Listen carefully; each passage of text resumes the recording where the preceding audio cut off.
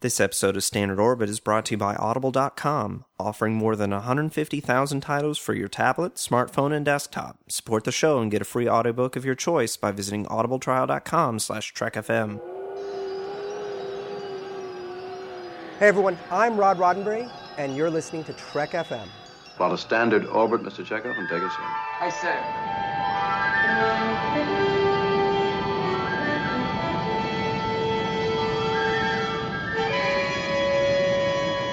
You will obey. It is the word of Landru.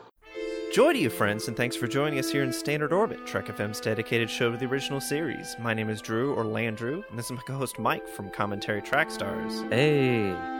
Hey, Mike. Do you know that this is the 100th time that I've done this? Really? I think it's actually 101 because you just did it just now, and then we had to start over because we forgot to clap. That's true.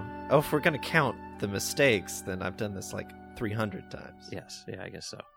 But the fact that I still have to look it up shows you. That's the way it goes.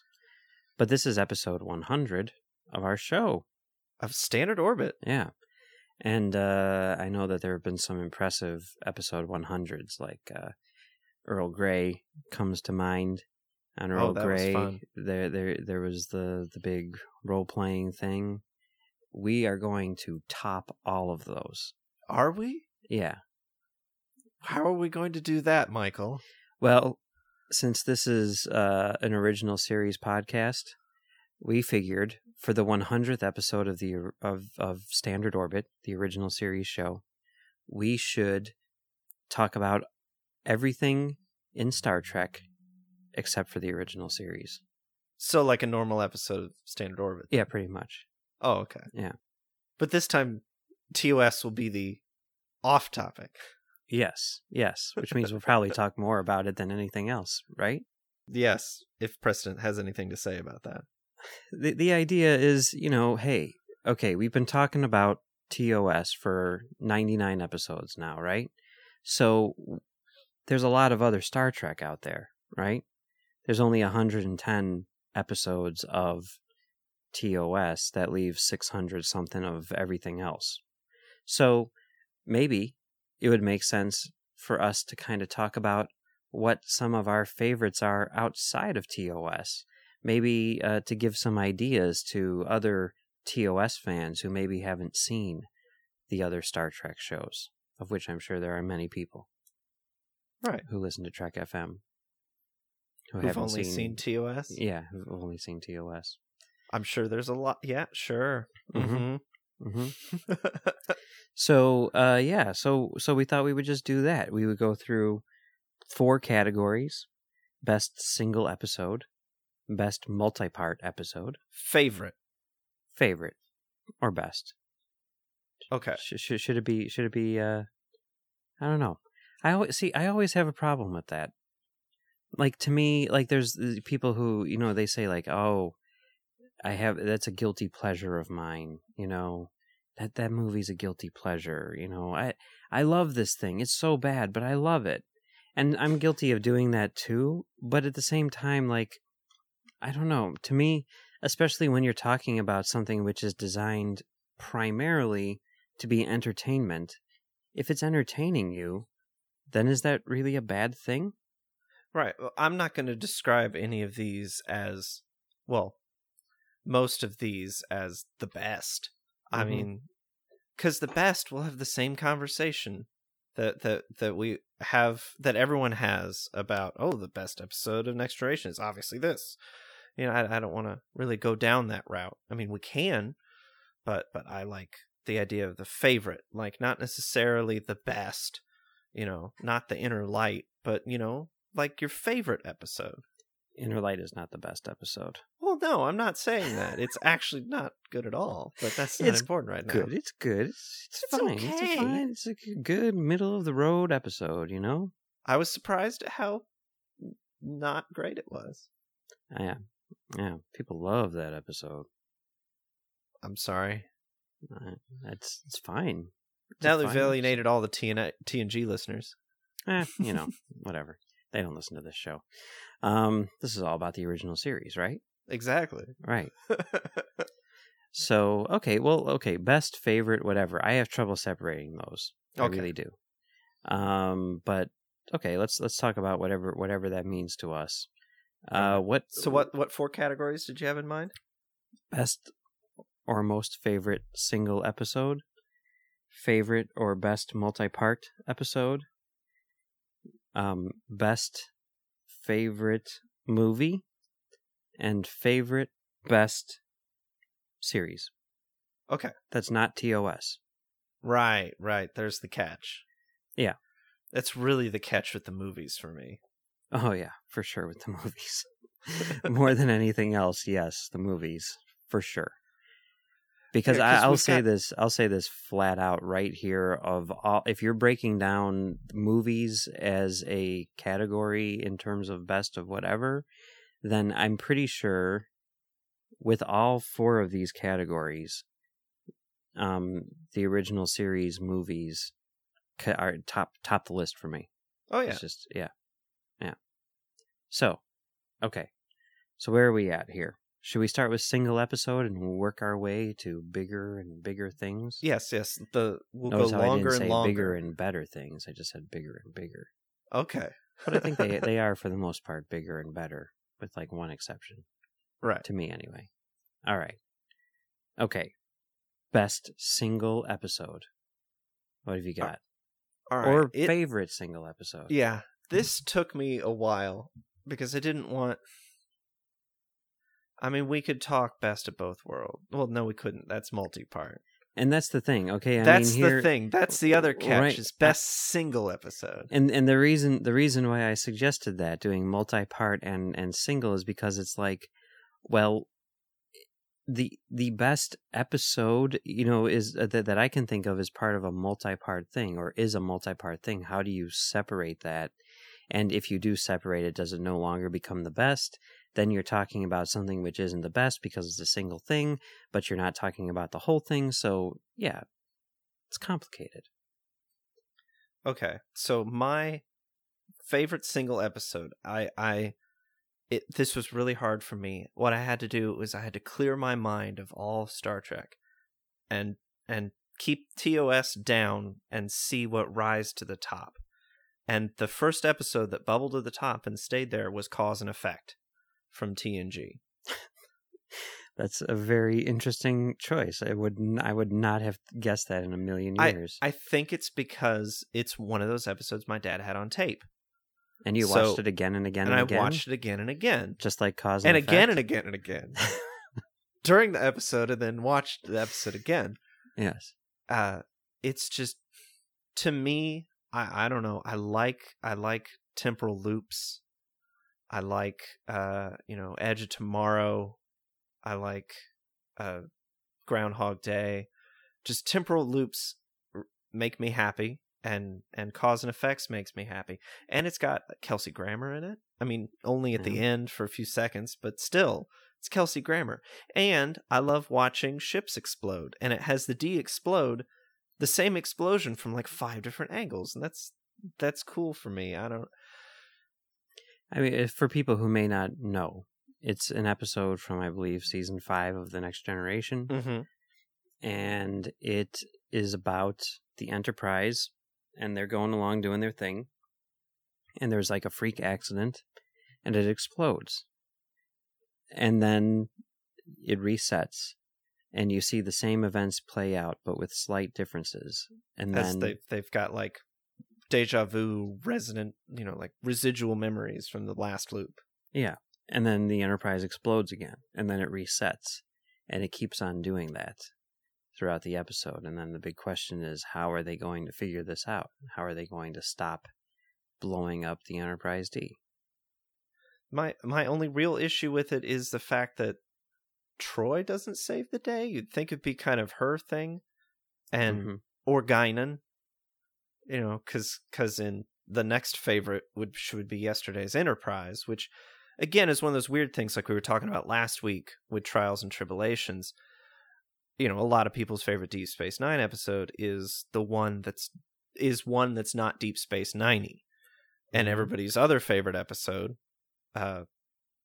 what's the one I'm thinking of? With Cisco, he's a 50s writer. The Visitor. No. Oh, Far Beyond the Stars. Far Beyond the Stars. We've got Far Beyond the Stars, and it's not really DS9 episode either.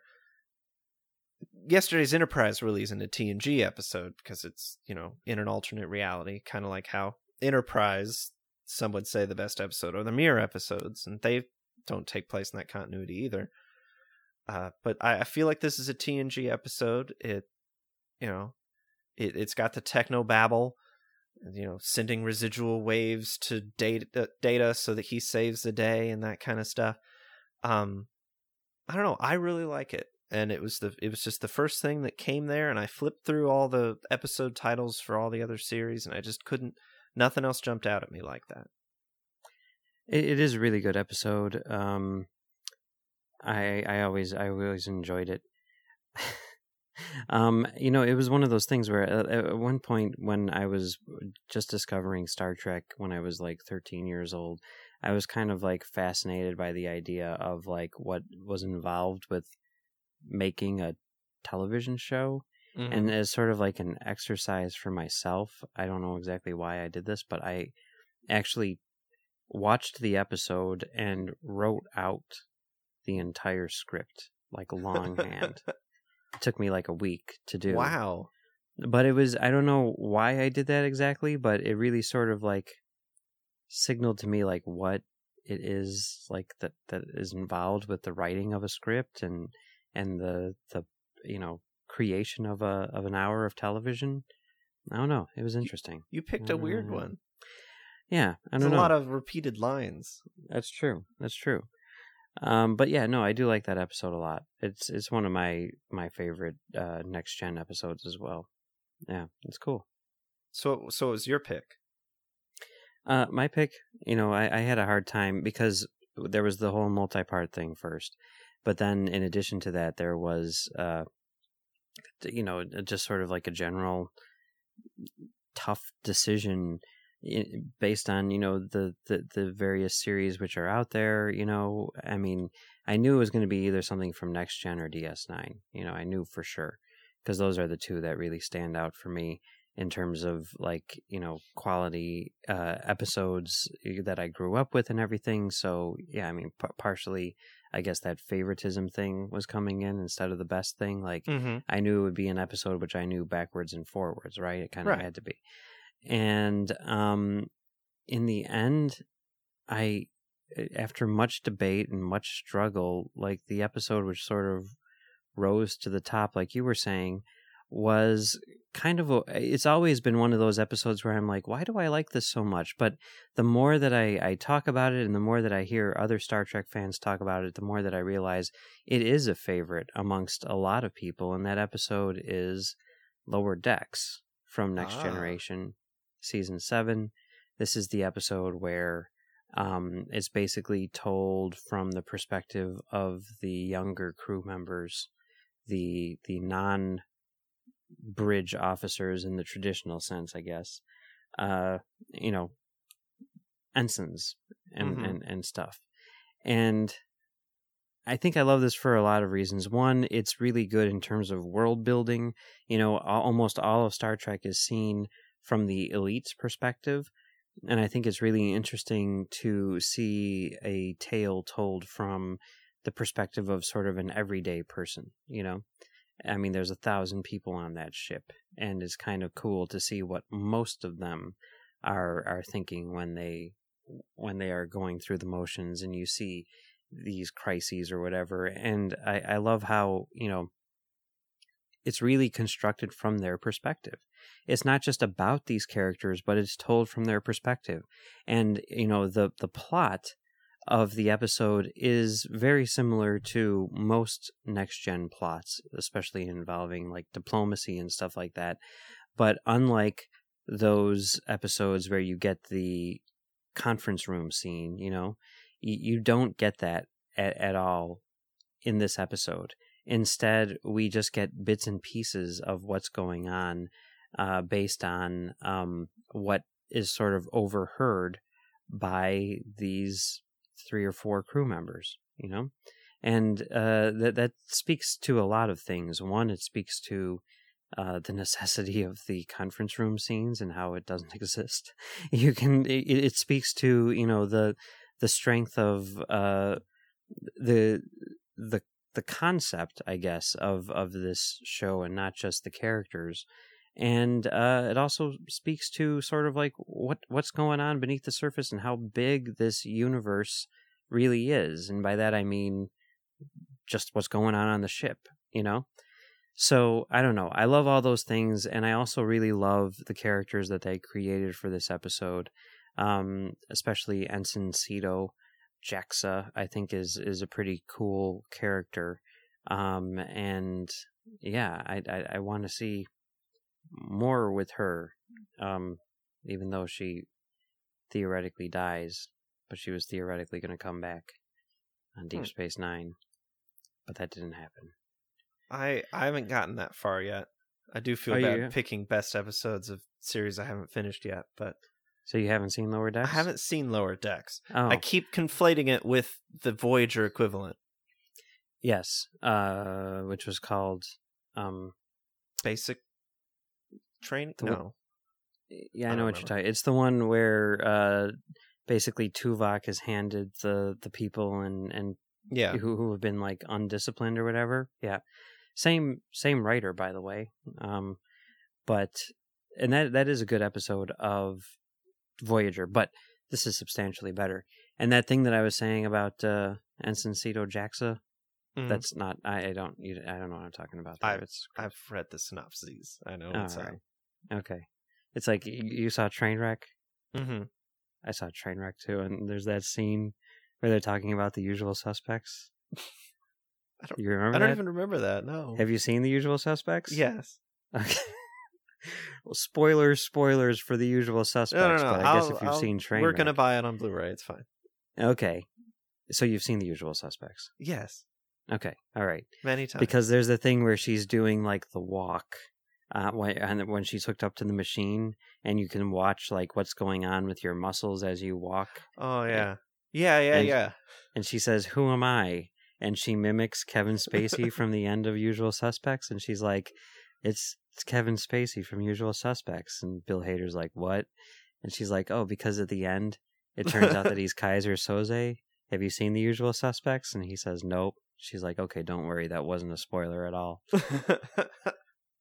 If you've seen The Usual Suspects, if you haven't seen The Usual Suspects, that is the biggest spoiler in movie history. Except, the joke.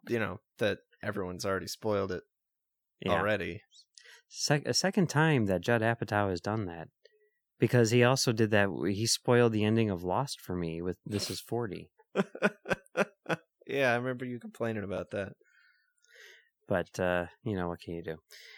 So yes, Lower Decks. Lower Decks, it's good excellent. choice. It's the usual suspects of non-TOS Star Trek shows. Okay.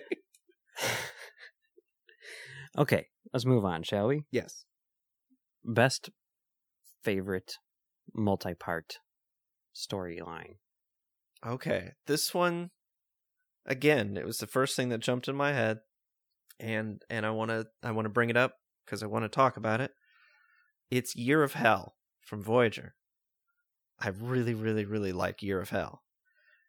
And it's mostly because I feel it feels the most like what I hoped that Voyager would be.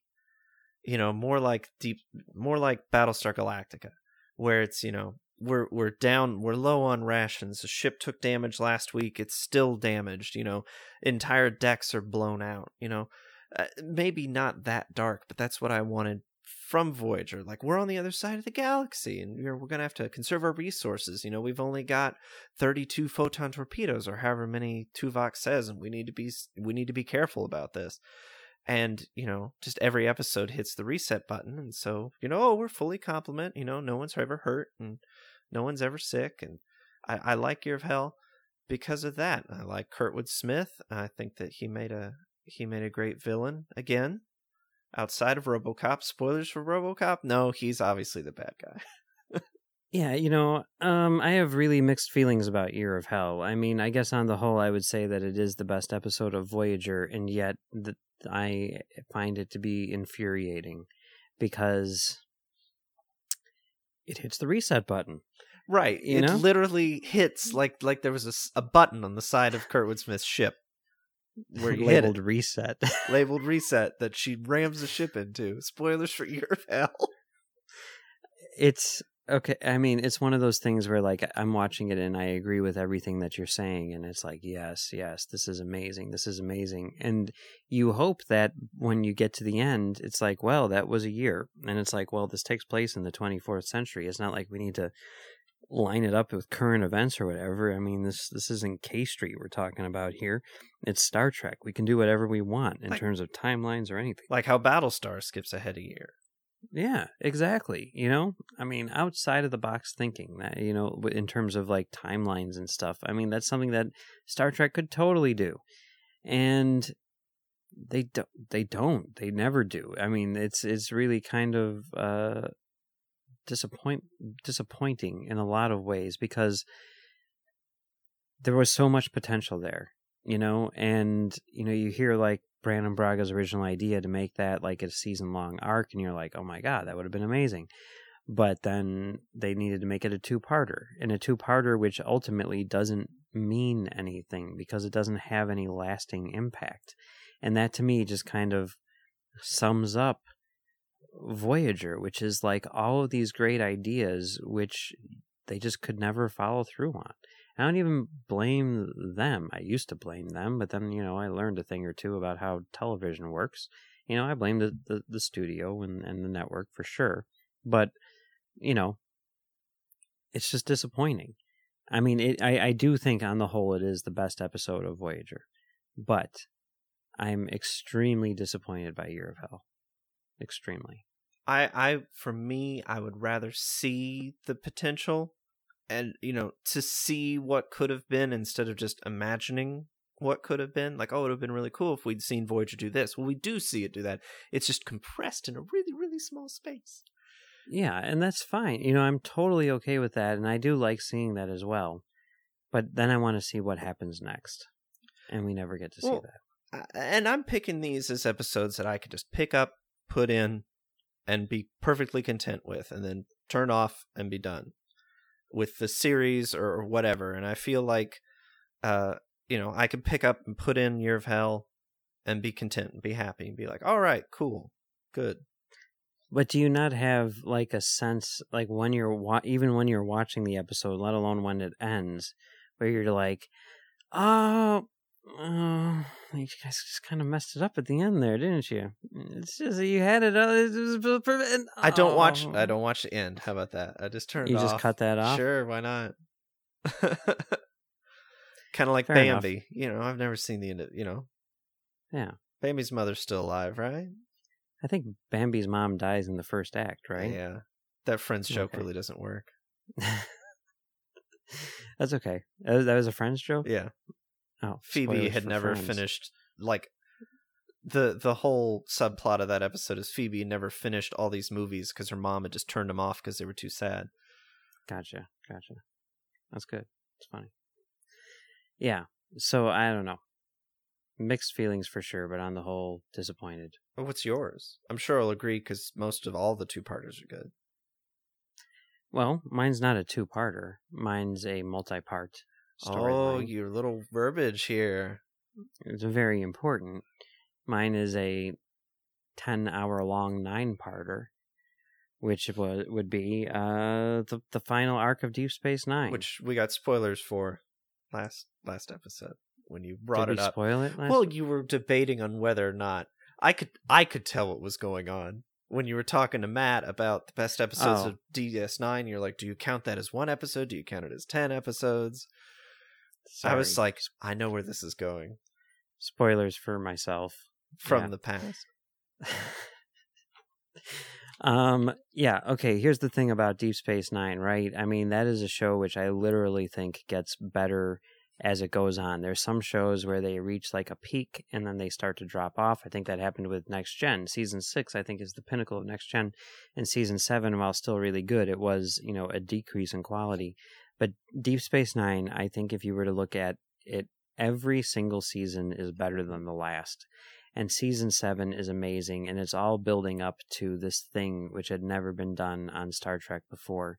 And that final arc is just so satisfying. And, we talk a lot about endings to television shows and how hard it is to do and how many finales are just straight up bad. And Deep Space Nine, I think, is one where the ending is fantastic. It's amazing. Star Trek on the whole is pretty good at ending shows. Yeah. I mean, if you consider Undiscovered Country to be the ending of the original series, then that's perfect. If you consider All Good Things to be the ending of Next Gen, then that's perfect. If you consider, Endgame to be the ending of Voyager, it's all right. If you consider These Are the Voyages to be the ending of Enterprise, if I were to say that I liked that, I'm sure that we would get negative feedback, right? 1-star reviews. But I don't hate it. But whatever, is it a perfect ending? No. Okay, so those two maybe are a little weak, but the ending to Deep Space Nine, to say like we're going to take 10 episodes and just make these the best 10 episodes to end a series, it's a really good idea, right? Yeah. It showed. It's weird because you'd think that the shows on the networks would be allowed to do the arcs and stuff, and not the syndicated show where it can be preempted for, Cubs games and stuff. I think Deep Space Nine really did have the advantage of being the show that nobody watched, Mm-hmm. I mean, they were off doing their thing and no one was paying attention to them and what they were doing in their little corner of the Paramount lot was quietly making, at that point in time, perhaps the best television series ever made. Spoilers. But no one paid attention. No one did, no one, really praised it at the time. No one really watched it at the time.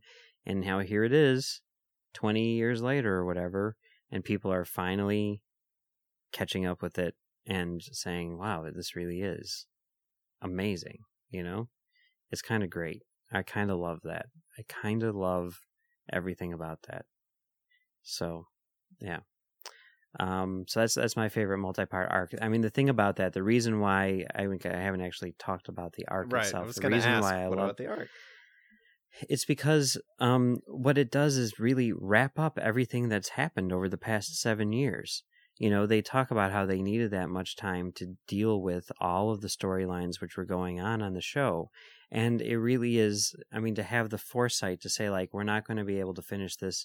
And also to, basically just not settle for doing random one-offs for, half a year or whatever, and until you get to the end and then just do a big finale. But to say, like, this is building towards something. I think that's pretty great. The idea that there is a 10-hour-long arc in Star Trek, I know that's since been bested by Enterprise in terms of length, but I think that's pretty awesome. And yeah, it's those characters were really the heart and soul of that show, and to see each of them sort of get their moment, and for each of them to come to a satisfying end, I think is fantastic. So yeah. Yeah, I can see that. All right. So now, moving on to the big screen. Well, movies. What would normally be the bulk of discussion, because we're movie guys. Unfortunately, not the bulk. Because we really, for episodes, we had like 600 odd choices. 2-part arcs, or multi-part arcs, we had, 20 choices, maybe more. Movies, we've got 4? 3.5? 4. and one's directed by Stuart Baird. So no, So you know what? Hey, 3. I'm gonna go. I'm gonna say this, right? I said that because it was funny or whatever. But hey, here's the thing. I was thinking about this the other day while I was parking my car. I don't know why, but I did. I thought about this. Have seen all of Stuart Baird's movies. I saw them all in the theater.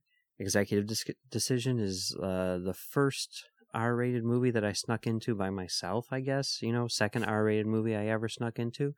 And I thoroughly enjoyed all of them when I saw them in the theater. Upon revisiting them, they maybe haven't held up, but hey, I cannot say that Stuart Baird is a bad director. Okay? I can't. And he can edit a movie like nobody's business. He's a great editor. Yeah, he can edit the crap out of a movie. Literally. Like, that's actually how he got the job on for Nemesis, is he edited the crap out of Lara Croft, Tomb Raider, and Mission Impossible 2. And they're like, thanks, Stuart Baird. You want to direct a movie? Like, that's literally what happened. Anyway. It's an odd reward. It is what it is. That's why I made a joke on Twitter, because they're talking about, like, who's they're going to get to direct the new Tomb Raider movie. Mm-hmm. And they're like, the short list is Catherine Bigelow, Catherine Hardwicke, and some other person. I forget who the other person was. Some other woman. And I'm like, okay. And then, I said, because I always say it, like, well, Paul Thomas Anderson should be your first choice. But if he says no, Stuart Baird, right? Because of the thing? Yeah. Right? But anyway, yeah, so I'm not going to badmouth Stuart Baird. Then again, I'm also not going to pick Nemesis as my movie. Oh, yeah. Spoilers. But what's your movie? I would say I think we have the same movie, but you surprised me a lot. Honestly, in your defense, I was going back and movies. forth on my movie because of the whole favorite versus best argument and all that stuff. And so, yeah, I'm not sure that it's accurate. Maybe you know me better than I know myself, but I honestly don't know. No, yeah. I think you're going to pick Insurrection just so that we all say, what, huh? And you'll have some odd off-the-wall defense of it that only you will agree with. No, I will go on record as saying that I think Insurrection is the worst Star Trek movie ever made. Excellent. I agree. Okay. All right. All right. So my pick is First Contact. I did, the last time that I watched Generations, I did enjoy it when we watched it. I think when we watched it for Earl Grey back at the beginning of the series here. But I am going to have to go with First Contact. I don't think I've seen First Contact since my first episode on Trek FM, Ready Room 54. White Makeup and Motherboards Go, I believe is the title of it. But it just, I remember it not being, there were a lot of moments where I was like, why do we like this? I think it's because compared to everything else, it's really good. But like compared to the Next Generation movies, it's good. Which is why I picked it. But compared to like, I don't know, it's just too, I don't know. But I like it, but I don't love it. But it's the best, but it's not my favorite. Okay, well, I don't dislike any of the Next Generation movies. I don't dislike any Star Trek movies, honestly. Right. I think they're all decent. But I do think that it's really kind of a toss-up for me between Generations and First Contact, because Generations is the movie that got me into movies more than anything. Mm-hmm.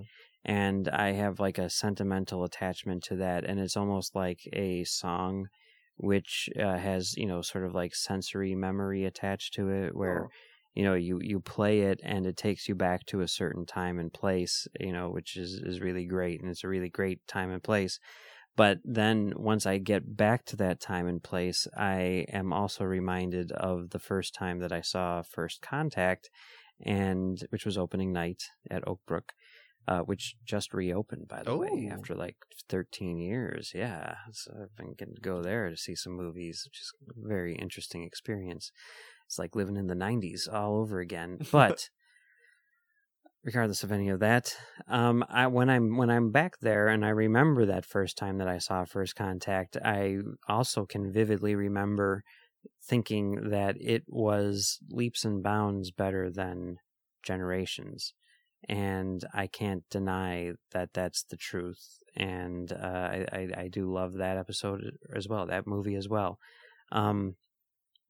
Yes, I do see the logic gaps in it. I understand why the plot doesn't make any sense, but the same thing could be said for Back to the Future. And that's a great movie. It overcomes it. It also does it in a way where it doesn't make its logical problems obvious. And I think that that's perfectly fine because, there's always, movies, almost by definition are like a facade, they're not real. And they're just trying to convince you of a reality. And if First Contact is doing such a good job with everything else that it's making you ignore or not even see the obvious blatant problems which exist, then it's doing something right? Yeah. So yeah, I guess I have to say First Contact is the best non-TOS movie. And I'm right there with you. Excellent.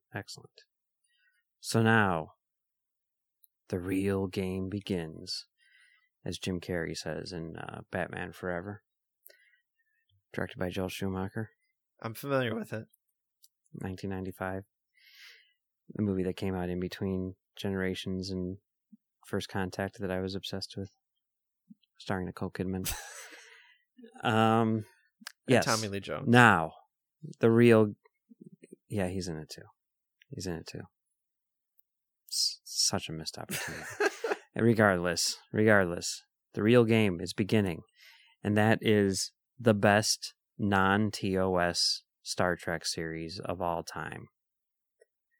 So, Drew, what's your pick? All right. Well, I've still got a couple... Or favorite. I've got a couple seasons of Next Generation, a season and a half of Enterprise, and like 5 episodes of the animated series. Animated series doesn't count. That's true. I'm just talking. I haven't seen everything. Okay. All right. Fair enough. But I have to say that Deep Space Nine is the best Star Trek series. Note, I did not say favorite. I also mean favorite, but I also mean best.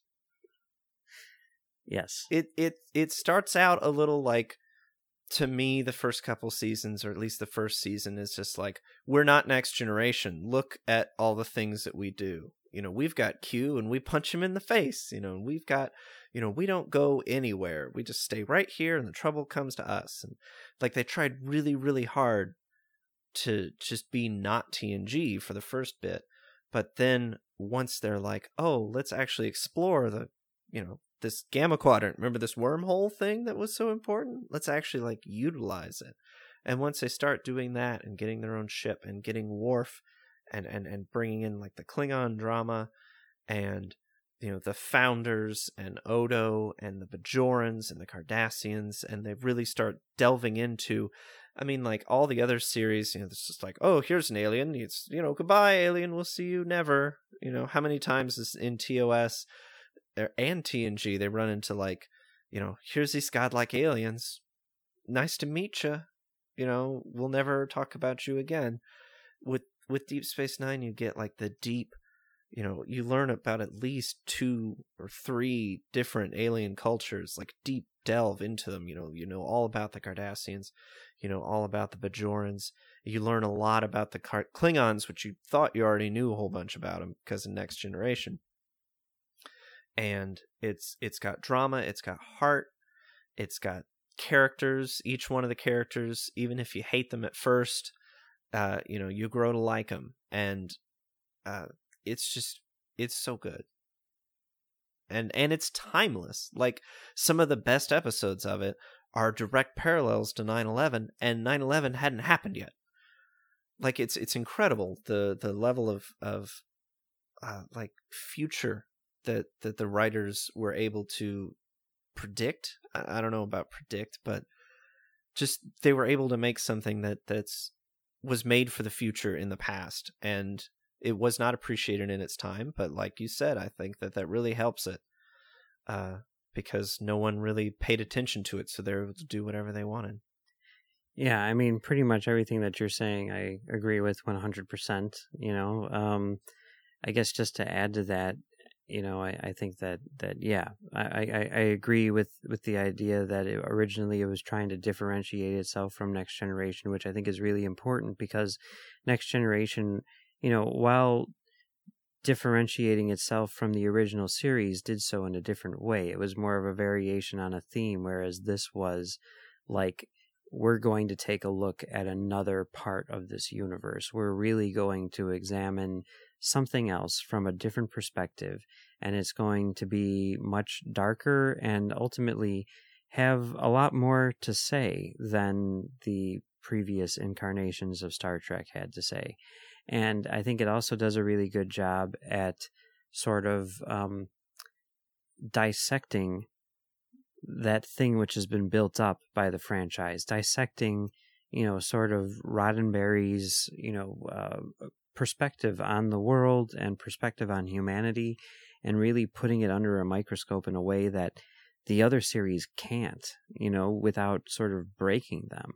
And what you get is not only a really interesting take on the franchise, but something which also sheds, I think, more light on what you see in the other series.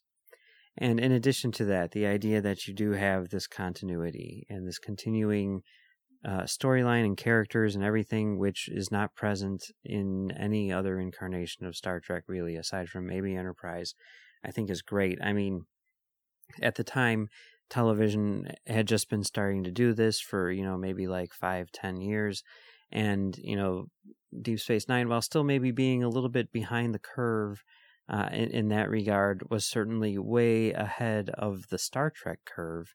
And I think that was pretty great. I mean, I was starving for stuff like that when I was watching Star Trek, and to see even just the smallest glimpse of that was fantastic.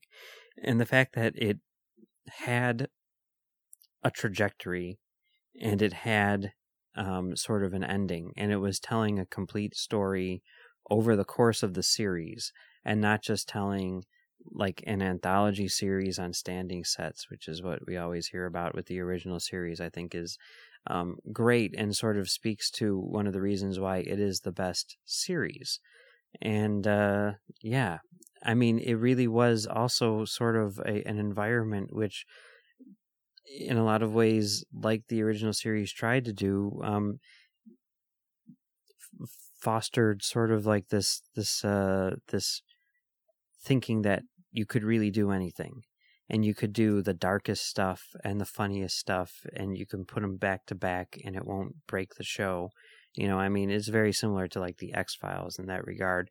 I mean, the X-Files did it masterfully, but Deep Space Nine did too. And I mean, all of these things, I think, really contribute to it. And, I mean, credit where credit's due. I mean, the writing staff on that show in particular, and I mean, it was like a perfect storm of talent, all those guys getting together, gelled in like this perfect way. It's like a great baseball team, which, when you put them all together, they can go on and win the World Series. But, each of them apart is great. And, one of them might hit 50 home runs and one of them might win 20 games.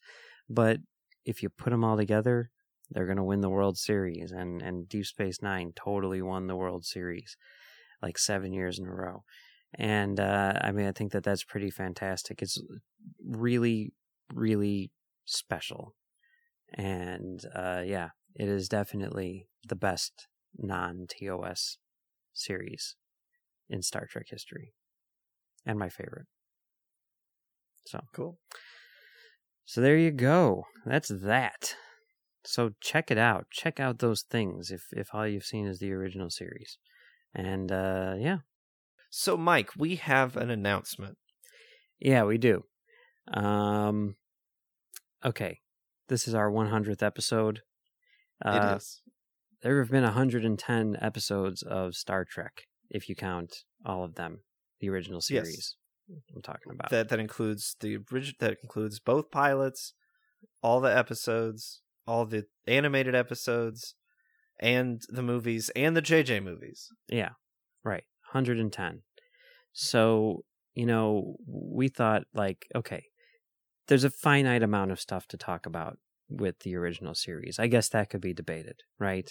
But for us, at least, there's a finite amount of stuff to talk about.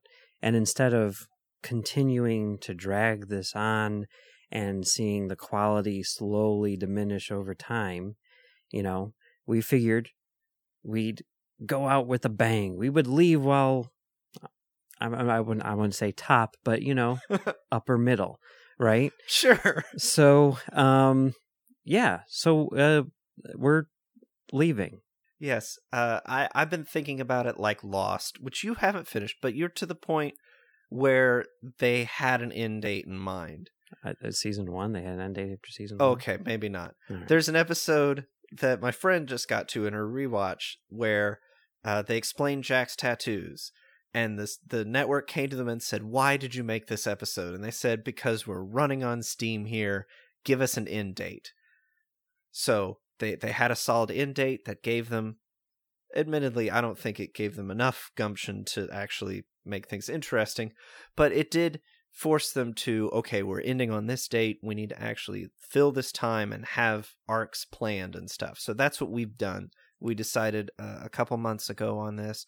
So we've been trying to pack everything full. That's why we've had all these guests and stuff. And we're going to make these last 10 episodes amazing. We're pulling a Deep Space Nine. We're going to do 110 episodes. That's the first thing, right? Okay, because we're going to have a 10 episode arc. Yeah, essentially, because we had we decided on 110 episodes because there are 110 episodes of the original series in some form or another. So we're like, oh, symmetry, that's good, and all that stuff. But yeah, we're totally pulling a Deep Space Nine. I mean, we just talked about how those last 10 episodes were amazing and how that they saw the foresight, and didn't try to, cram everything into just a 2-hour, finale, but they did like 10 hours. And yeah, I guess we're doing that. We have some guests lined up. We've got some ideas lined up, and we're going to try to get a few more things. And the plan is to make the last 10 episodes of the show the most kick-ass 10 episodes of the show. At least for us. But yes, have no fear, because Standard Orbit is not going away just because we are. No. We're not going to end the show. How could you have a Star Trek network and not have an original series show? You can't. It doesn't happen. Can't, right? But the thing about these shows is, everyone who listens to them has seen all of Star Trek, and they all have their own unique perspectives on Star Trek. And the reason why they listen to these shows is to hear other people's unique perspectives on Star Trek, right? So as long as you keep on changing the people, there's no reason why these shows can't go on forever, just like Star Trek, right? Exactly. The new hosts can do 110 episodes with the exact same topics that we did. They can do, and it'd be completely different. Right. It'd do one for every single character and everything like that, and it would all be completely different, I mean, they do this, they do it just right now. The Late Show, right? With Stephen Colbert. Same thing, right? David Letterman leaves, Stephen Colbert comes in. Same thing, right? Yeah. Okay. So, we're leaving, but Standard Orbit's not leaving. And we wanted to make sure that we had people who were better than us come in to take our place. Because see, that's another thing, right? And I'm there's a couple of other shows which are ending, and it's like going on to the next thing, and I'm talking about this a lot. It's like I want whatever I do next to be better than what I did before. Otherwise, what's the point? And conversely here, if Standard Orbit is going to go on with other people, they've got to be better people than what exists already, right? Sorry, Drew, I don't mean to, No, I agree. All right, cool. So we have some other people lined up, and we've got those people right here with us right now. What? Oh my God, what a twist. Surprise and shock. So we have the new hosts, introducing the new hosts of Standard Orbit, Norman Lau and Jeffrey Harlan. How's it going, guys? Whew, that was some intro. I'm a little, gosh, I usually don't get choked up on the mic so much, but that was a very humbling and very welcoming introduction, guys. Thank you so much. Yeah, thank you. That was Norman and Jeffrey, just so that people know. Norman, how's it going? It's great. It's going great. I'm glad to be here. I'm glad to be here on this 10-episode arc to the finale. I guess we could call this, what you leave behind for you guys. You could. Yes. And, our goal, right? Have you guys, I'm sorry, well, Jeffrey, before we move on, because I want people to be able to distinguish the voices, right? Yes. So, right. so Jeffrey, thank you for coming on the show. Now, I know that Norman's been doing Warp 5 and you've been hanging out there. I don't know, are you like officially a host of Warp 5 or just like... Not officially. I'm like the Shran of Warp 5. I just keep showing up. Excellent. Right. You're looking very blue today. But yeah, thank you for coming on. Welcome officially to the hosting team of Trek FM. And yeah, thanks for doing this. No, it's our pleasure. I've been trying to find ways to... My last name is Lau, and I've been trying to find ways to morph my name into Lau plus Landrew. So I think I'm going to go with... Loundrew. How does that work? And Jeff, you had a really good one too. Well, yeah, it's easy for me because I'm Harlan and my Twitter handle is Harlander, so Harlandrew. So, well, yeah, excellent. We've been hard at work. You don't on this. Have to take my nickname exactly. We could just call Harlan, and then he could be Harlan Ellison, and you'd have to be a lot more cantankerous. There you go. I don't have the personality to do that. Wait until our 100th episode. Yeah. Then we'll see what happens. Then we'll see. Yeah. You'll be complaining about Star Trek fans just like he does. It's like, argh. So you young kids, get off my lawn. Now, I do. The other thing that Drew and I have planned for these last 10 episodes here. Do you guys ever see Millennium? Mm-hmm. The TV show Millennium. Yeah. Mm-hmm. Yeah. The Chris I also Carter saw show. the movie. Yeah. The movie. Oh, that No, movie. the movie. Yeah, no, that's not what we're talking about here. It's Chris Christopherson. That counts. It always counts when it's Chris Christopherson. Fair enough.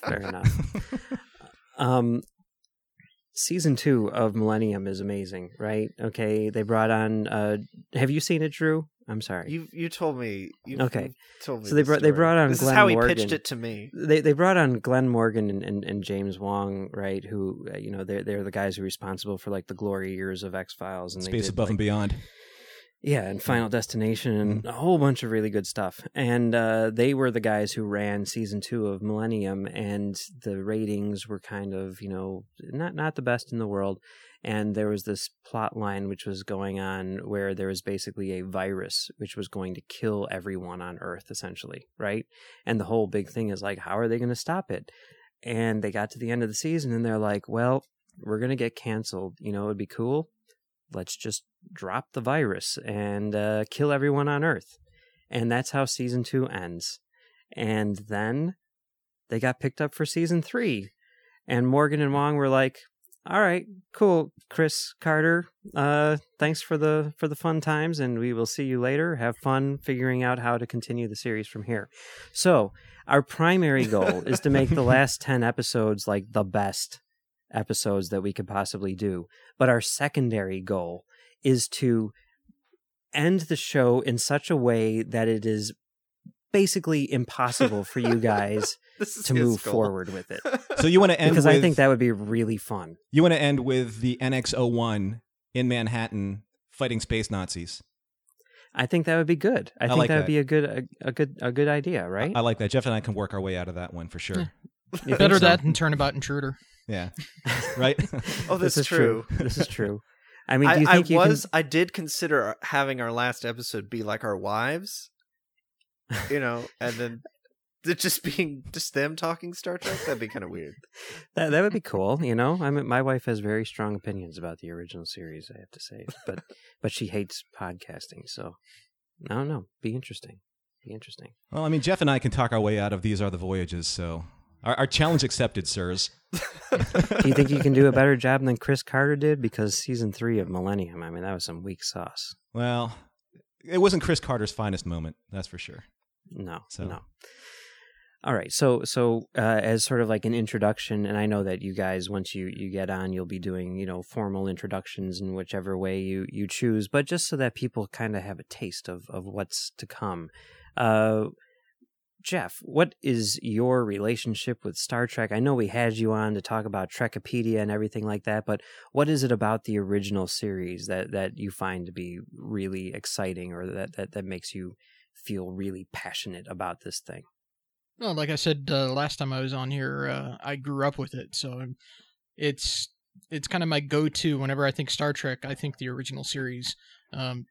It is Star Trek to me. When I was 10 years old when Star Trek Next Generation came out, so for the first third of my life at this point, going on the first quarter now, for the first 10 years of my life, I was that was the only Star Trek. So when I think Star Trek, that's what I think. I grew up idolizing Mr. Spock. I wanted to be him. He was the coolest guy that I knew as a kid, and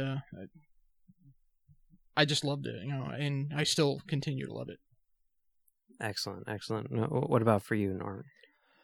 Well, as the saying goes, the first impression is usually the best one. In Star Trek, the original series was the first impression of this universe to me when I was around 5 years old, 6 years old.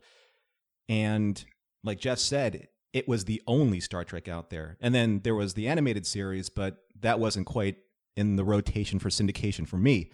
So every Saturday, as a family, we would watch a rerun of the original series. And there's a lot of nostalgia that's built up in there. There's a lot of emotional connection and content that's built up in there.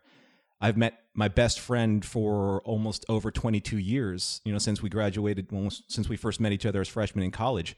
He and I, to this day, still talk about the original series, and that's the only of the series that he watches. And the exception of Enterprise, but I've been working on them really hard to do that.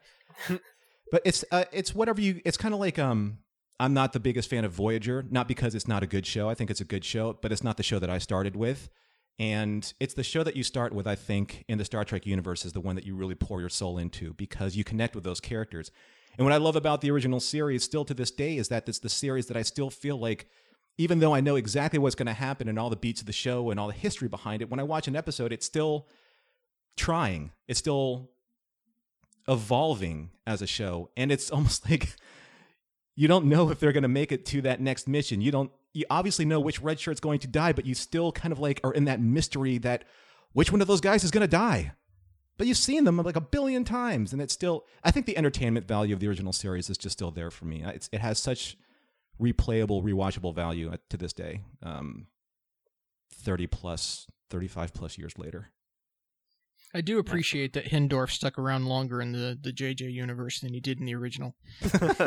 Yeah, he's still around. He didn't die, did he? He's still around, or did he die? He died on Kronos in the novelization. You just didn't show it on screen. He died off camera. Yeah. Oh, he got a bat'leth to the gut. Oh, poor guy. Yeah. See, they didn't show it to us because we would still be talking about how sad that is. So you guys have been, aware of this for a while now and everything. Have you kicked around any ideas? You got any thoughts for what you guys want to do with this show here? Well, to just jump in there, Jeff and I haven't formally discussed what we want it to be as a format, but I was thinking about this a lot the last couple of weeks, and because the 50th is coming, and because I was thinking, how do you refresh a podcast that has been covered so well by the both of you, and then also has been, the series has been so well covered by Mission Log? what do Jeff and I and our guest stars in the future, what will we be able to bring to the table that is going to be of interest to fans? And I think I was thinking about this the wrong way. I was thinking about it in terms of the fans that are here as opposed to the fans that we need to capture, because there are still new fans that are coming and watching the original series on a daily basis. And we've met these fans, Jeff and I, we've met these fans at conventions. We talk about them as their entry point is Axanar or Star Trek Continues or Pacific 201. There are still new fans, 12, 13 years old, 20 years old, that are connecting to the series right now. And I think that that's where we need to be, because we're not going to get the 35, 40-year-old, near 50-year-old fans because they have read, all of the books. They, much like we have, they have, poured over every single scrap of video and dialogue on YouTube and all the behind-the-scenes stuff and all the behind-the-scenes stuff and everything that Doug Drexler or Mike Okuda or whoever has posted. That's not who we want. We want people that are going to come in and find something fresh and new and exciting to talk about and email us about because they haven't experienced that, like Andy. We need like an army of Andys out there that we're going to preach our word to. And I think that's the direction that we need to go. Cool. You have anything to add to that, Jeff? Well, I completely agree with Norm on this one. One of those fans who's only just starting to discover the original Star Trek is my wife. She's about halfway through the original series. She's seen about half of the animated series and about 3 of the movies, and that's it. And she's slowly starting to see all this stuff and experiencing it with me for the first time, and I'm seeing it through her eyes for the first time. It's kind of interesting to have kind of a new perspective on it that way. And she it's been a lot of fun. She's started watching it because it's something that I enjoyed, and now she's starting to enjoy it as well as she's been watching it.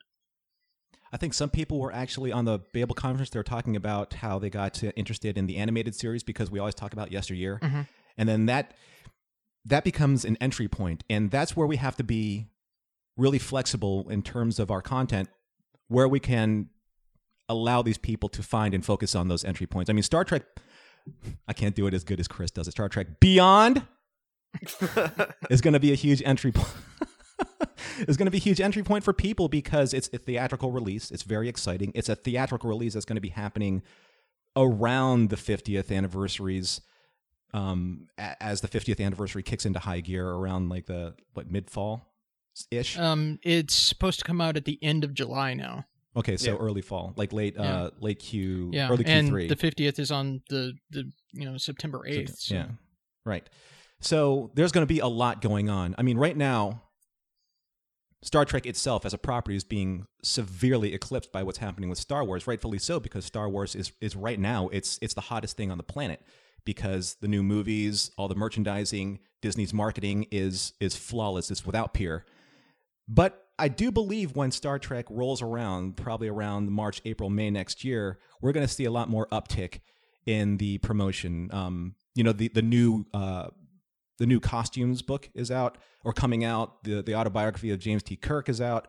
I sure hope Shatner reads it because I will buy 1 billion of those and give them away as just whatever. Because on it's the street. Shatner. Yeah, that's just right. imagine Norm on the street. I think he's only read handing out one CDs. chapter so far that he did at a convention. Don't you know who I am? And there's going to be a lot of that, folks. I'm just have warning Norm you read right it. now. This is what's going to happen. I love talking about Shatner like Shatner. So it's been a there lot you of go. fun. That's how many chapters are in that book. There's your content right there. That was 3 You just chapters right read- there. You read all the chapters. You get 1 chapter per episode. Make your own audiobook. So yeah, it's going to be really exciting around that time, and I think a lot of people are just going to refresh their love with the series. They're going to refresh their love with all the characters. I know that there are going to be those pockets of fans that will never be happy with it.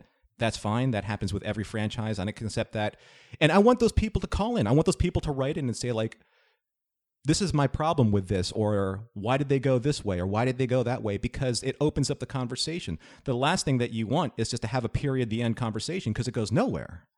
And you want to be able to have all these different viewpoints perpetuate what we're talking about, because if we don't do that, we're not doing this. And this is the best thing to do about Star Trek, I think. It's certainly up there, yeah. I agree.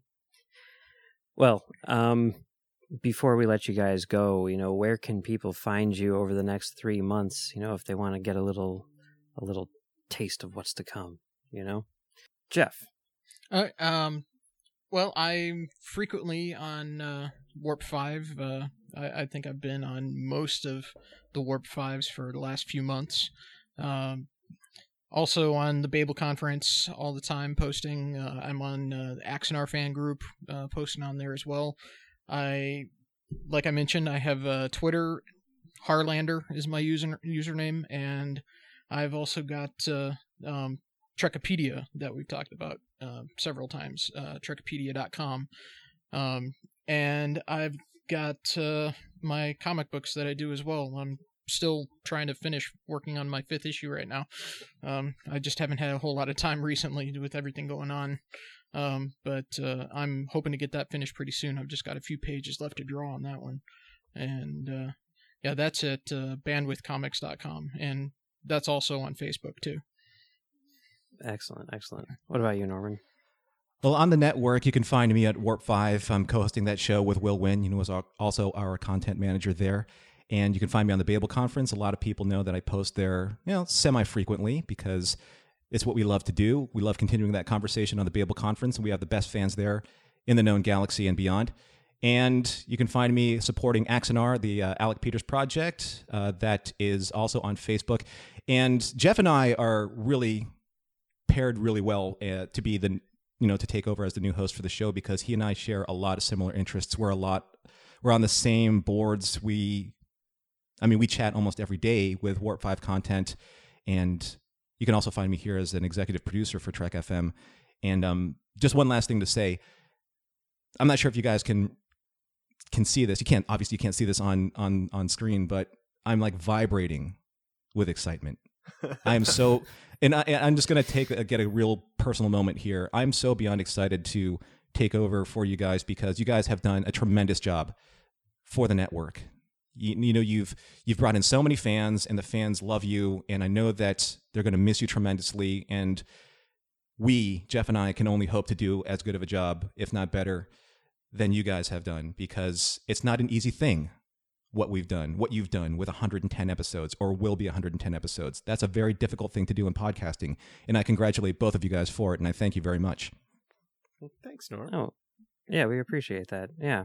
But we're sure that you're up to the task, And I guess that's the other thing that we didn't really, mention, is that, the two of you are friends beyond this, right? It's not like two people who are just thrown together because, whatever, they're both podcasting or whatever. But it's like you guys know each other in real life and stuff. I was terrified of Jeff's knowledge of Star Trek. Yeah, I think we've known each other. I think everyone is, right? It is really terrifying. Yeah, we met where, Jeff? And we went Dice House, I think. Yeah, we're both gamers, and Jeff and I started talking, and then one of his friends says, "Don't start him on Star Trek." And I said, I immediately knew that I would like this guy, because in Star Trek fans, there's almost a certain vetting that goes really instantly, and we start talking that language that we have, and I love it. It was Klingon. Magic when that happened. Yeah, it is. Klingon, that's right. Yeah, and a couple of years ago, I ran a Star Trek RPG session for a while. Cool. At the game store that we go to. That's crazy. That's crazy. You guys met at a game store. Yeah. What a bunch of nerds. I know, it's hard to believe. It's hard to believe with all that we taught. It's not like it would have been harder to believe if we met like at a knitting circle, or baking bread, or I don't know. There's nothing wrong with either of those things. No, not at all. Yeah, first time I met Drew was at a knitting. Oh no, we met at a pizza place beforehand. Right. I was going to say after that it would have been. It was a fabric store. Yeah. Because we're on our parsec of you can Unusual find me at the fabric circumstances. stores too, because you can find me at the fabric circumstances. stores too, because I got to get the material for the monster maroons I'm making. Excellent. Are you guys going to wear those like every episode? Well, like if I'm Just making say that you I'm making are. a set. No for- one can see you. Yeah, I'm making a set for myself and my wife. Nice. And I don't know if we're gonna have them finished for Halloween this year. We've been trying to get them made for a couple of years now, but my goal is to have them finished by time of the 50th. excellent. Yeah. If we Yeah. don't have them finished by Halloween, have them finished by the 50th. Oh, that'd be great. All right. Well, anything else you guys want to add? Anything you guys want people to know before we depart here? I just want to let everyone know that's going to be listening to us in the future that we're going to do our very best, and we encourage participation, because without your feedback, we don't know how we're doing, and we want to make sure that we're bringing you the best content possible. Let us know what your ideas are ahead of time, because you're going to be hearing this obviously before we start. So if there's something that you would like to see covered, let us know. If there's something that's like, say, we've heard this so much, we'd like to go this direction, just let us know. I mean, we love input. We love hearing from the fans. It's because of you, the fans, that we have such a good of a time doing what we do at Trek FM, not just on this show, on all of our shows. So please interact with us here online on the Babel Conference and let us know what we can do better for you.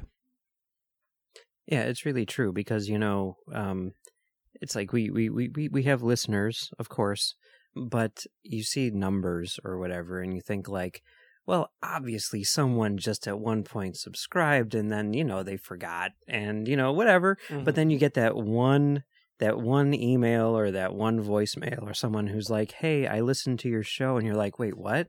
Someone listened? I can't, and it really makes you feel good. And, the whole point of this is to, start a conversation. I mean, Drew and I have had all of these conversations off mic already, and I'm sure that, the two of you have had all of the conversations that you're going to have off mic already. The only reason why we're putting this on wax, as they say, is so that other people can hear it, and we want to hear what they have to say about what we have to say. We want to start the conversation, and feedback, even if it's just a little tweet or something like that. It really means a lot to us. So yes, please let us know what's going on, and let them know what you want them to do. Let them know what we did wrong so that they don't make our mistakes. Yeah, who am I? Don't you know? Aren't you our fans? So, So yeah, sorry, it's just going to happen. I'm sorry. yeah. I'll make my apologies up front. There's no need to apologize.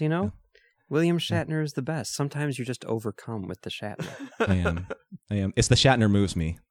I'll put that on a T-shirt. I will buy that T-shirt. So, visually, I'm getting this whole moment, like in Star Trek VI, where Spock says, I intend for you to replace me, and you're holding this cup out to us, to Jeff and me. Could only succeed you. Yeah. So. I do. None of the listeners can see, but I do have that painting of Adam and Eve being kicked out of the Garden of Eden. Logic. Do you have that Logic. for real? No, I don't have that for real. Oh, God, because you I would can't play totally, along for anything, can you?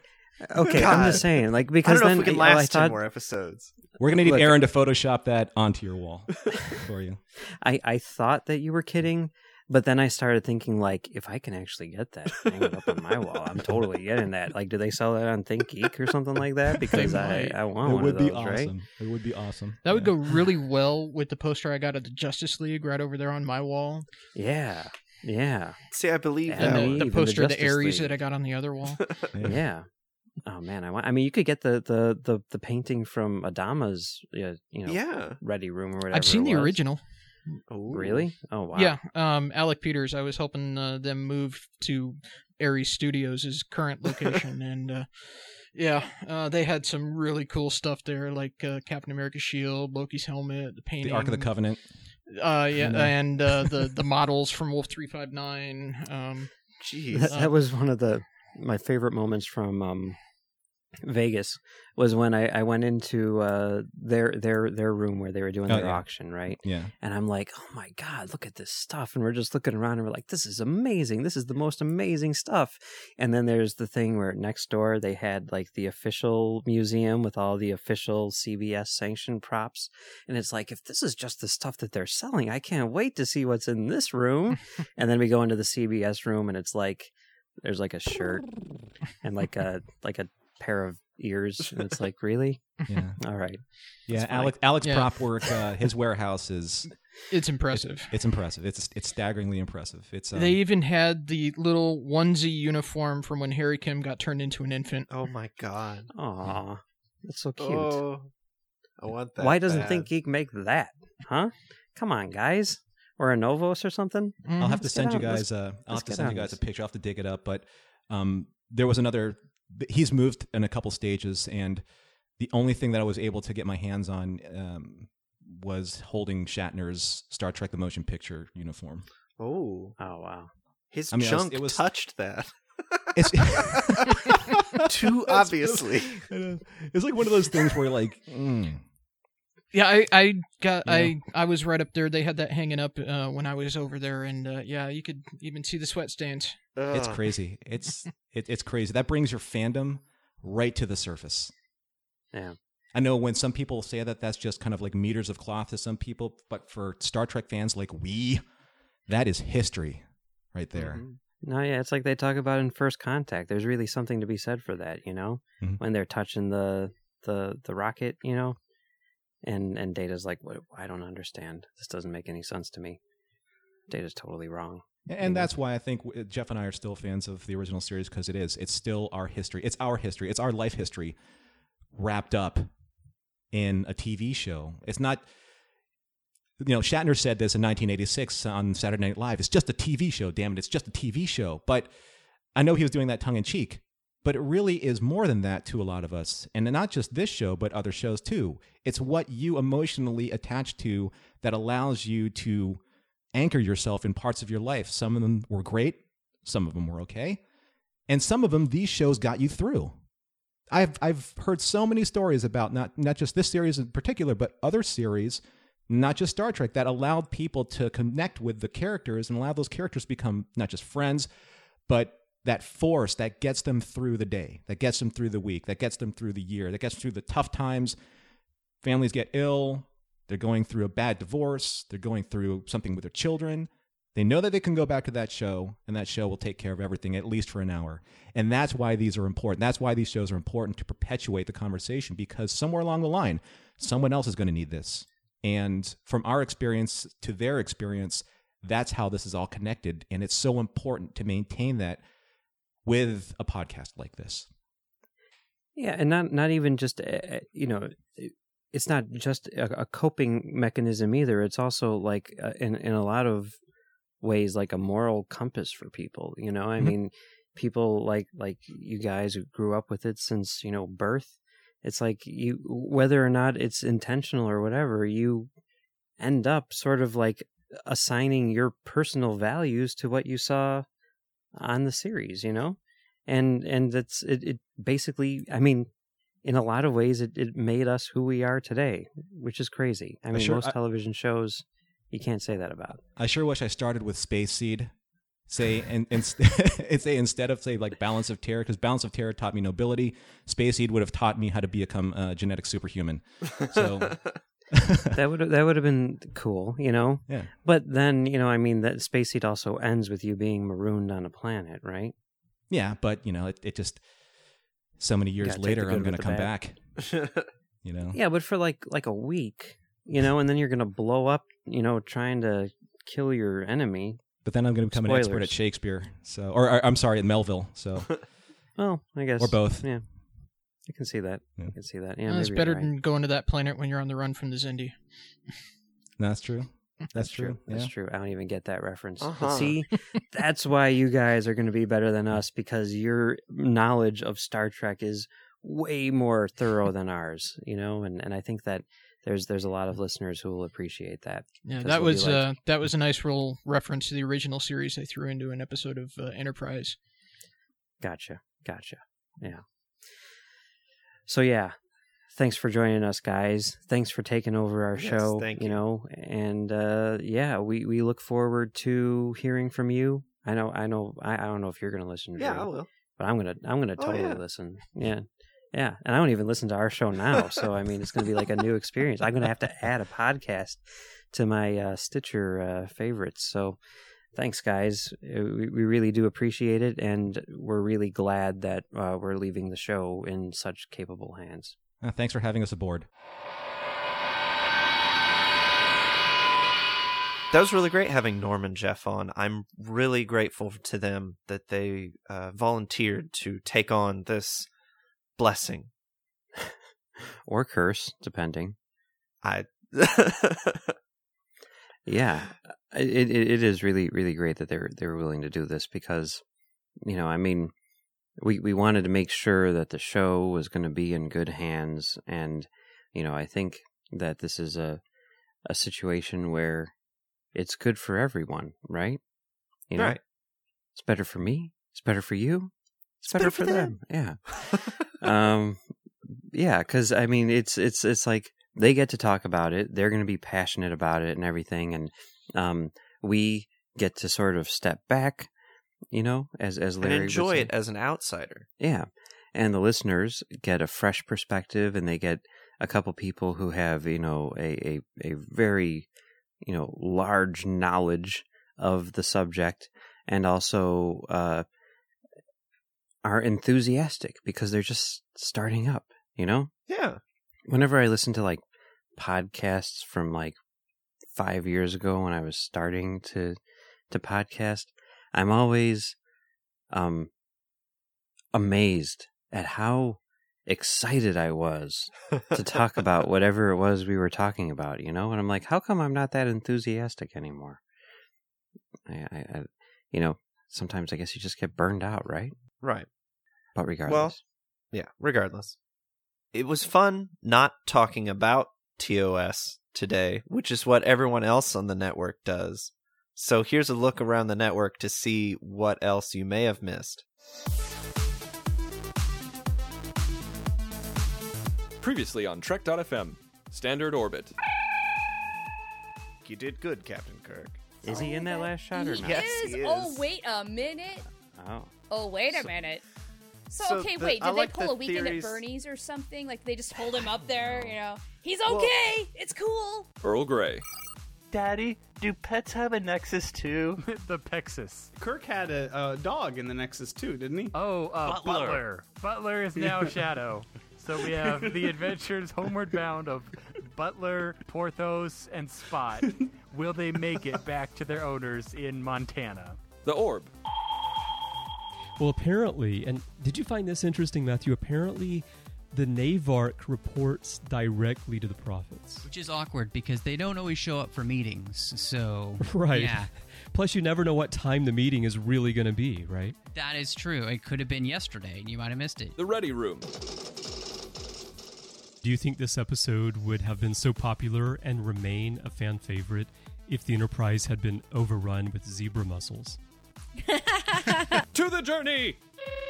It's so average American. It's like Joe Smith.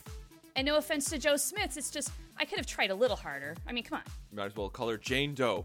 So far, not off to a good start. So far, I'm judging you, Shark. Give me a moment. Commentary, Trek Stars. And I remember like being like in midair, having this conversation with his brother and saying, this could be the best Star Trek ever, and then just like landing on the ground. Is it a metaphor for how you feel about Voyager as a series? No comment. The 602 Club. The young adult novels have their own framing devices that tie in to The Force Awakens, and I think that if they had put those front and center, maybe even expanded one of them, or what have you, I think that would have served the strategy better. I definitely do.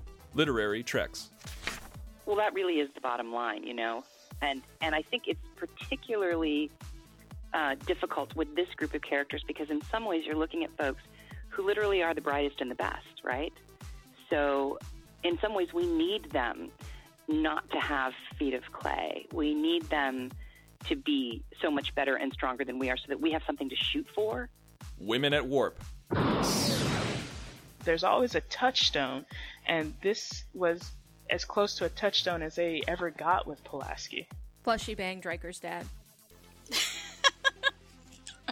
Oh, Andy. I'm sorry. I just think it's so funny. And that's what else is happening on Trek.fm. So check out these shows and get in on the daily Trek Talk. You find them on iTunes, Stitcher, SoundCloud, or you can just stream from the website. Just visit trek.fm/podcast to get all the links. If you'd like to contact us and share your thoughts, like your maybe your goodbye messages, you can go to trek.fm/contact. Or good riddance messages. You can go to trek.fm/contact. There's a form there. Choose Send a Show and choose Standard Orbit. That'll come to both of us by email.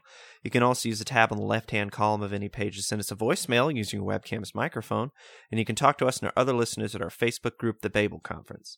In social media, you'll find our Facebook page at facebook.com/TrekFM and on Twitter under username TrekFM. Mike, where can people find you out of orbit? You can find me right here on the network, still doing commentary Trek Stars. We got a little more than one more season with that. And, you know, this week, actually, we do talk about the original series quite a bit. We talk about Robert Bloch and his work on the original series, as well as Joseph Stefano and his work on Next Generation. So if you want some in-depth coverage on what are little girls made of, and Cat's Paw, and Wolf in the Fold, head on over there and check that out. It's pretty interesting. And then you can also find me on commentarytrackstars.com doing commentary Trackstar Babies. And you can find me on Twitter at Mumbles3K. And you can find me on Twitter at 005 DOUBLEOFIVE and on various other places around the network. So before we go, we'd like to ask everyone to please support our sponsor, who helps bring Standard Orbit to you each week, and our sponsor for the show is Audible.com. Audible's a great way for you to read all the books you've always wanted to read but never thought you'd have time for. Audible's the premier source for audiobooks with more than 150,000 titles to choose from, and new titles coming every week. From classics to current bestsellers and even some of the most famous Star Trek books like Prime Directive and Federation, Audible has something for everyone. Mike, what do you have for everyone? Well, I have a book called Star Trek Deep Space Nine, The Legends of the Ferengi, which was written by Ira Steven Behr, the showrunner of Deep Space Nine, and Robert Hewitt Wolf, who is also a writer on the series, and is narrated by Armin Shimmerman. Audible says, "Once you have their money, you never give it back. Anything worth doing is worth doing for money. For centuries, these and other famous Ferengi rules of acquisition have been the guiding principles of the galaxy's most successful entrepreneurs, but the wisdom behind them was not one without a high cost in lives and latinum. Now, at last, these inspiring tales of avaricious Ferengi wresting monetary gain from the jaws of poverty are available to the profit-hungry across the galaxy." So, this is, I'm going to say, canon, since those dudes basically created the Ferengi as we know them today. So it just adds to our favorite non-TOS series. And you can get it for free since you listen to Trek FM. That's right. As a Trek FM listener, you can get a free audiobook of your choice along with a 30-day trial just to see how great Audible is. So give it a try today, catch up on all those classic Star Trek books you've yet to read, and that latest novel from your favorite author as well. Just go to audibletrial.com/TrekFM and sign up today. Again, that's audibletrial.com/TrekFM, and we thank Audible for supporting Standard Orbit and Trek FM. We'd also like to thank Richard Rutledge Jr. and Renee Roberts for being our associate producers this week by supporting us on Patreon. You can find Richard on Twitter at RUT8972 and Renee at MRES_1701. Yeah, thanks, guys. Hopefully, after this episode, you're not going to be like, "What? I'm out of here." Yeah, but there are paying customers. And lastly, if you want to help join them in keeping us in orbit, you can also support us on Patreon. If you go to patreon.com/TrekFM, you'll find a list of donation levels where you can get things like exclusive digital goodies, early access to episodes, access to our project manager, and even be listed as associate producer in our show. You'll find out where the donations can go on the site, things like covering the monthly cost of hosting and distribution, hiring an editor for our shows, and upgrading our equipment. Again, that's patreon.com/trekfm, so check it out. All right, next week, since we've got everything planned ahead, and we know that our fans like hearing what's coming up, next week, Cushman, back again. Book 4. Book Preview. 4, to tell you what happens after the original series. Yeah, and this is sort of like a thing, right? Like, if you look at our last 10 episodes, there is definitely sort of a Phase 2 vibe to them. Because Standard Orbit is entering Phase 2. So we're going to be talking a lot about that Phase 2 era. So we got some cool guests lined up. And first, Mark Cushman. Yeah, it's going to be a lot of fun. Yeah. So everybody, thanks for listening. Tune in next week. Have a good week and keep on trekking. It is the will of Landru. Mr. Chekhov, take us out of orbit. Ahead, warp factor 1. Hi, sir.